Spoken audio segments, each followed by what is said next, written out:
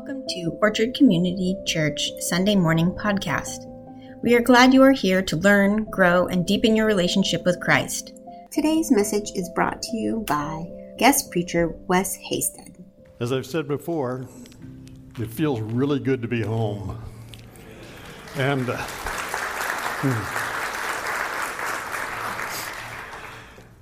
and to see so many people I've known and who have loved me, and it's great. But I got to say, it's actually greater that I see a lot of faces that are new to me, which is a good sign of the life of a church. That it's not same old all the time. Okay. On second thought, maybe, have you ever had somebody telling you that something was going to be good for you and you were a little suspicious of them? It was some strange vegetable your mom had put on your plate, or some new exercise regimen that some idiot was recommending to you, in the weeks leading up to Jesus' arrest and crucifixion, and for the 40 days between his resurrection and his ascension, Jesus spent a great deal of focused teaching trying to explain to the disciples something that was going to be for their own good. He was going to leave them, and that was going to be a good thing for them. And the disciples didn't buy it. They were a suspicious lot. The 14th chapter of John, for example, is basically a whole conversation that Jesus had with these guys the night of the Last Supper, and he is trying to convince them and prepare them that it's going to be good that he's leaving them. And they're asking him questions, and Jesus understood that this was going to be a hard thing for them. Actually, the chapter starts out with Jesus saying, "Don't let your hearts be troubled," because he could tell that these guys were a little frustrated and worried about all of this. And down in the 25th verse, he kind of summarizes all of these things he's been telling them to prepare them, and he says, "All this I have spoken while still with you, but the advocate," and the wonderful people who've done translations of Scripture so we can read it in English have had a deuce of a time trying to come up with an English word that fits to explain the role of the Holy Spirit in our lives. And there are translations that have used words like comforter or counselor or helper or friend or companion, and the NIV that I'm reading uses the advocate. And I don't know, that's not really a warm, fuzzy word to me, but Jesus says, "The advocate, the Holy Spirit, whom the Father will send in my name, will teach you all things and will remind you of everything I have said to you." Now, right at this point, as I read this, I think there's a pause in there while Jesus is kind of looking around at the faces of these guys and realizing it is not registering. Because then he kind of takes a sidestep and he says these words, "Peace I leave with you, my peace I give you. I do not give to you as the world gives. Do not let your hearts be troubled. Do not be afraid." They needed some, tender, loving care right at that point. And then Jesus goes on and he says, "You heard me say, I'm going away, and I'm coming back to you. If you loved me, you'd be glad that I'm going to the Father, for the Father is greater than I. I have told you now before it happens, so that when it happens, you will believe." But they didn't believe yet. And we see this, we jump ahead to the day of the resurrection. And you remember the incident where Mary Magdalene is in the garden and she meets Jesus, and she tries to grab him around the legs, and he tells her, no, don't do that. Not because there was something insubstantial about him, because later that evening in the upper room, he met with the disciples and he told them to, touch me, feel me, and feed me. I want some fish, I'm hungry. But he didn't want Mary Magdalene to be hanging on to him because he knew she was focused on the physical Jesus, who she had seen and walked with and listened to, and she was going to have to learn the transition to a whole new experience in her relationship, because the disciples were going to move from being observers of Jesus, seeing him, listening to him, observing the things he did, and they were going to stop being observers and they were going to become active participants in what God wanted to have done in this world. And it was necessary that Jesus leave and the Holy Spirit come. So today we celebrate Pentecost, as Matt has said, and it's the great fulfillment of that promise that Jesus made, that it's going to be better for you, it's going to be for your good that the Holy Spirit comes. And huge benefit.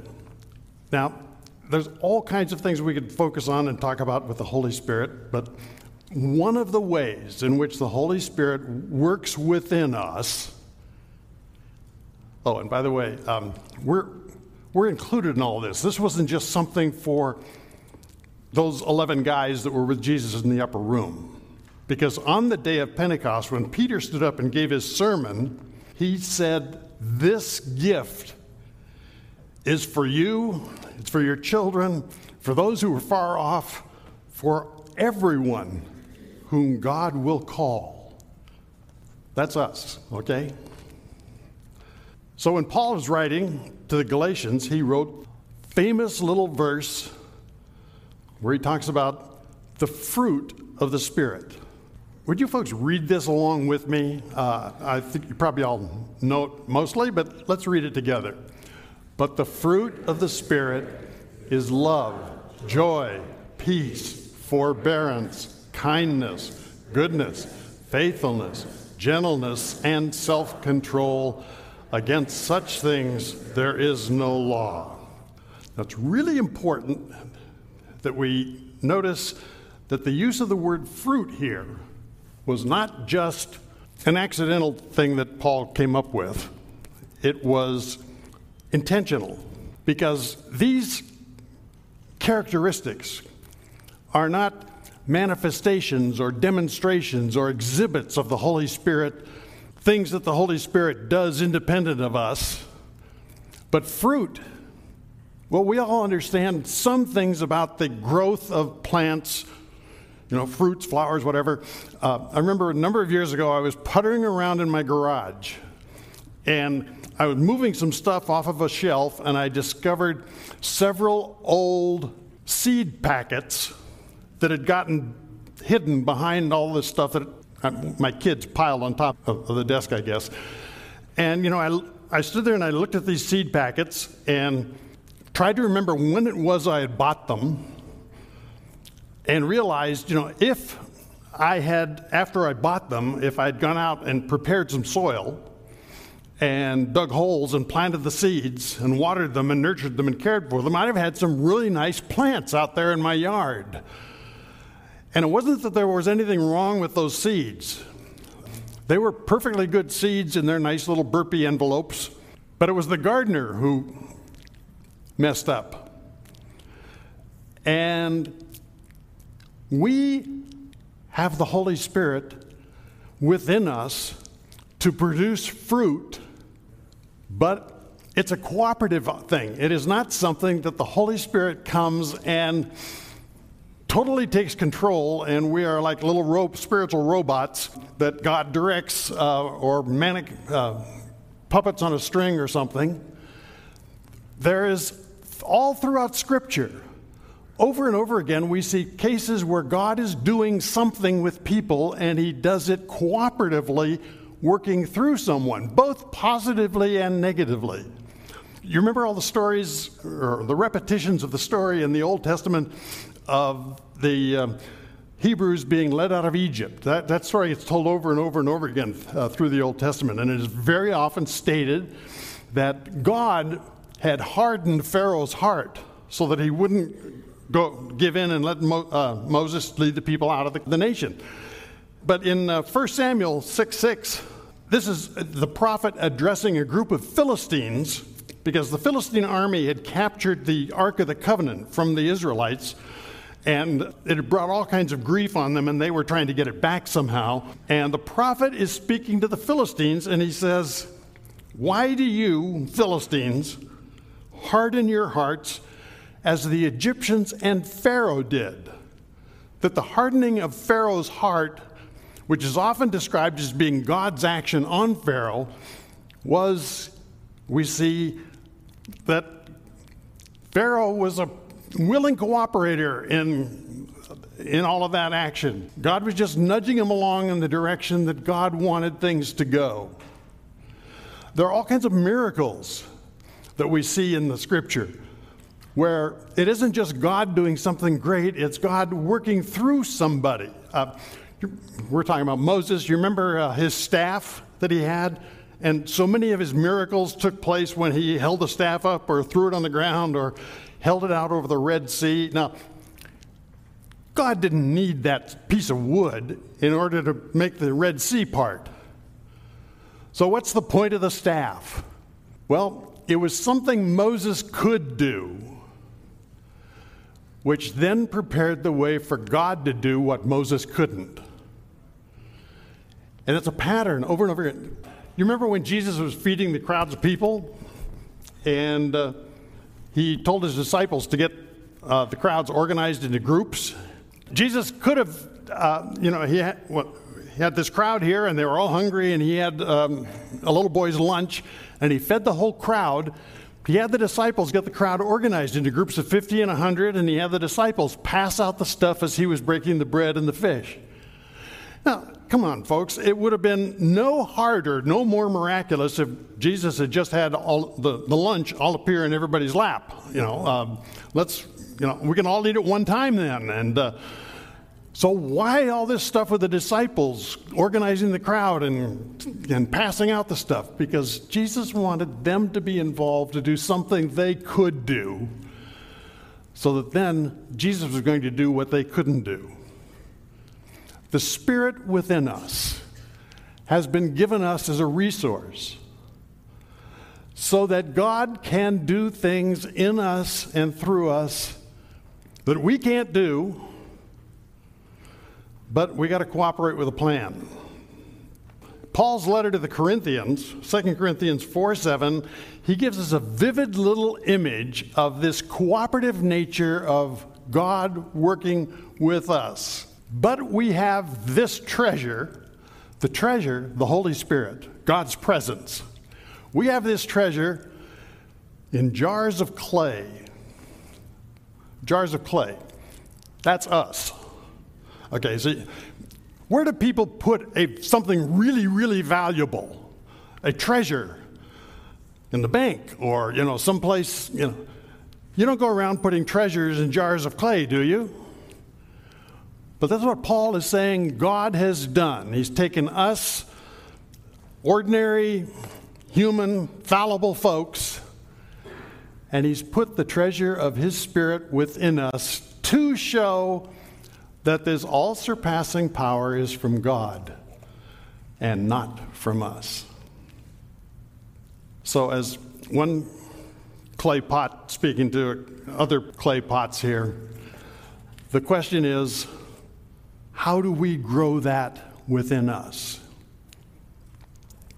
Paul gives us a few clues right there in the book of Galatians, in verse 16, which comes just a few verses before the one about the fruit of the Spirit. Paul says, "So I say, walk by the Spirit." And walking in Scripture always refers to our daily pattern of going through the routines, the stuff that we do, that the Spirit wasn't given just for moments of ecstasy, for feeling good when we're praying or when we're singing or when we're feeling uplifted. The Spirit was given to walk with us in the daily routines and ruts with the people we meet every day. It's not a one-off. It's a daily, recurring, ongoing, repetitive experience of the Spirit working within us. 2 verses after that, he says again, he says, if you are led by the Spirit. And there's two things to notice there. Somebody who is being led is supposed to follow, right? You've all played Follow the Leader. Game doesn't work if the followers don't follow. So if we are being led by the Spirit, it says we are looking for where the Spirit is trying to nudge us to go, what he wants us to say. But notice there's an if there. There's a conditional thing. It's very possible for us to be going about our daily routines and not being led by the Spirit because we want to do what we want to do. I have a 2-year-old granddaughter now, and I think the first 3 words she learned, which are pretty typical for little kids, is mama and dada, not necessarily in that order, and no, because you can kind of see she may be saying, yeah, I really love dada and I really love mama, but no, I don't want to do what you want me to do right now. I want to do what I want to do. And we all have this tendency of wanting our own way, the way we see things. So Paul is saying, if we are led by the Spirit, if. So how do we make sure that we are being led by the Spirit? What are the things we ought to be doing? Now, we're not talking rocket science here. God didn't set up some esoteric, secret formulas or things that only a few people are going to figure out, and that most of the rest of us are just going to blithely go along and miss the boat. There's no 12 steps of how to get the Holy Spirit working in your life. There's no 7 essentials. There's no things they never taught me in Sunday school. We're really talking the ABCs of the Christian life here. Ready for a primer? A is for asking. Prayer. That's what Paul talked about. He prayed consistently, regularly for these people that they would be filled with the Spirit, led by the Spirit, guided by the Spirit. And we ought to be praying for ourselves daily, that God would be leading us, that we would be willing to listen. A is for asking. B, any guesses? It's the Bible, okay? How long has it been since you've blown the dust off your Bible? Is it a book you live in on a daily basis, looking for what is it God is teaching me through this stuff that happened 2,000 years ago? It's a powerful, powerful resource. C, I made this one up, companionship. Now, around churches, we usually call it fellowship, okay, but I didn't want to go all the way to F. So, companionship, it's kind of, now that's part of why we're all here today. We see and enjoy other people, and that is one of the things that helps us to grow by being around other people who are seeking to grow. Confession is true for the soul. I almost made C confession, but that was kind of a downer. But we all have a tendency that when we get together with friends in the church and whatever, and we're talking about everything under the sun often except what's God doing in my life? What have I learned? How am I growing? What's a challenge I'm facing? We talk about the weather, we talk about the Dodgers, we talk about everything under the sun, and maybe in our relationships, our companionships, we need to do more of supporting each other in our growth.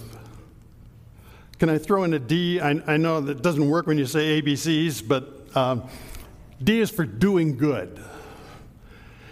And this gets us down to sometimes we just got to take the initiative and say, here's a need. I see the need. I want to do something good. And I will do what I can, depending on the Holy Spirit, to do what I can't. Very often we're reluctant to step in and help in a situation because we feel, oh, that's not my gift. I wouldn't know what to say. Well, say what you can and let the Holy Spirit work in our imperfect words. So when I'm going to, I ask myself, What are the things I pray about daily? Since I've left Orchard, I'm now at El Montecito Presbyterian, one of our sister churches. And they also have an email prayer chain like the one we've got here at Orchard. And I've been reading these prayer chain things and praying about things that, for a number of years. And mostly we get prayer requests for physical needs, sometimes maybe financial needs, sometimes something for a relative or a friend or a concern that we have for them. I don't remember ever reading a single request that says, please pray for me that some of the fruit of the Spirit will grow more in my life. I'm not as kind as I ought to be. Now, I've never sent one in with that request either, but maybe we ought to, for the last couple months, I've been experimenting with every day, I take a different one of those 9 fruit of the Spirit and ask the Spirit to help that particular Christ-like characteristic grow in my life. So as a result of a couple of months of doing that every day, you can all notice how much more loving and joyful and peaceful and kind and all gentle I am, right? Okay, well, it's not like Jack's giant beanstalk that just, grows up overnight. It's a process of living, inviting the Holy Spirit to help me in my imperfections, in my lack of love, in my unkindness, my impatience, and help me grow. And it's a lifelong process. In saying goodbye to Frank Whitney, he's a guy who kept growing, learning, asking, and evidencing a lot of the characteristics that we need to be developing in our lives. So, in conclusion, the Holy Spirit has come. Now, that's not ancient history. That's not just what happened 2,000 years ago. The Holy Spirit has come, and as Peter said, is for all of us, as far away as we may have been from those events. And every day of our lives, we need to open our hearts and our minds to invite the Spirit to work in us and through us. That's what Pentecost got started. Amen.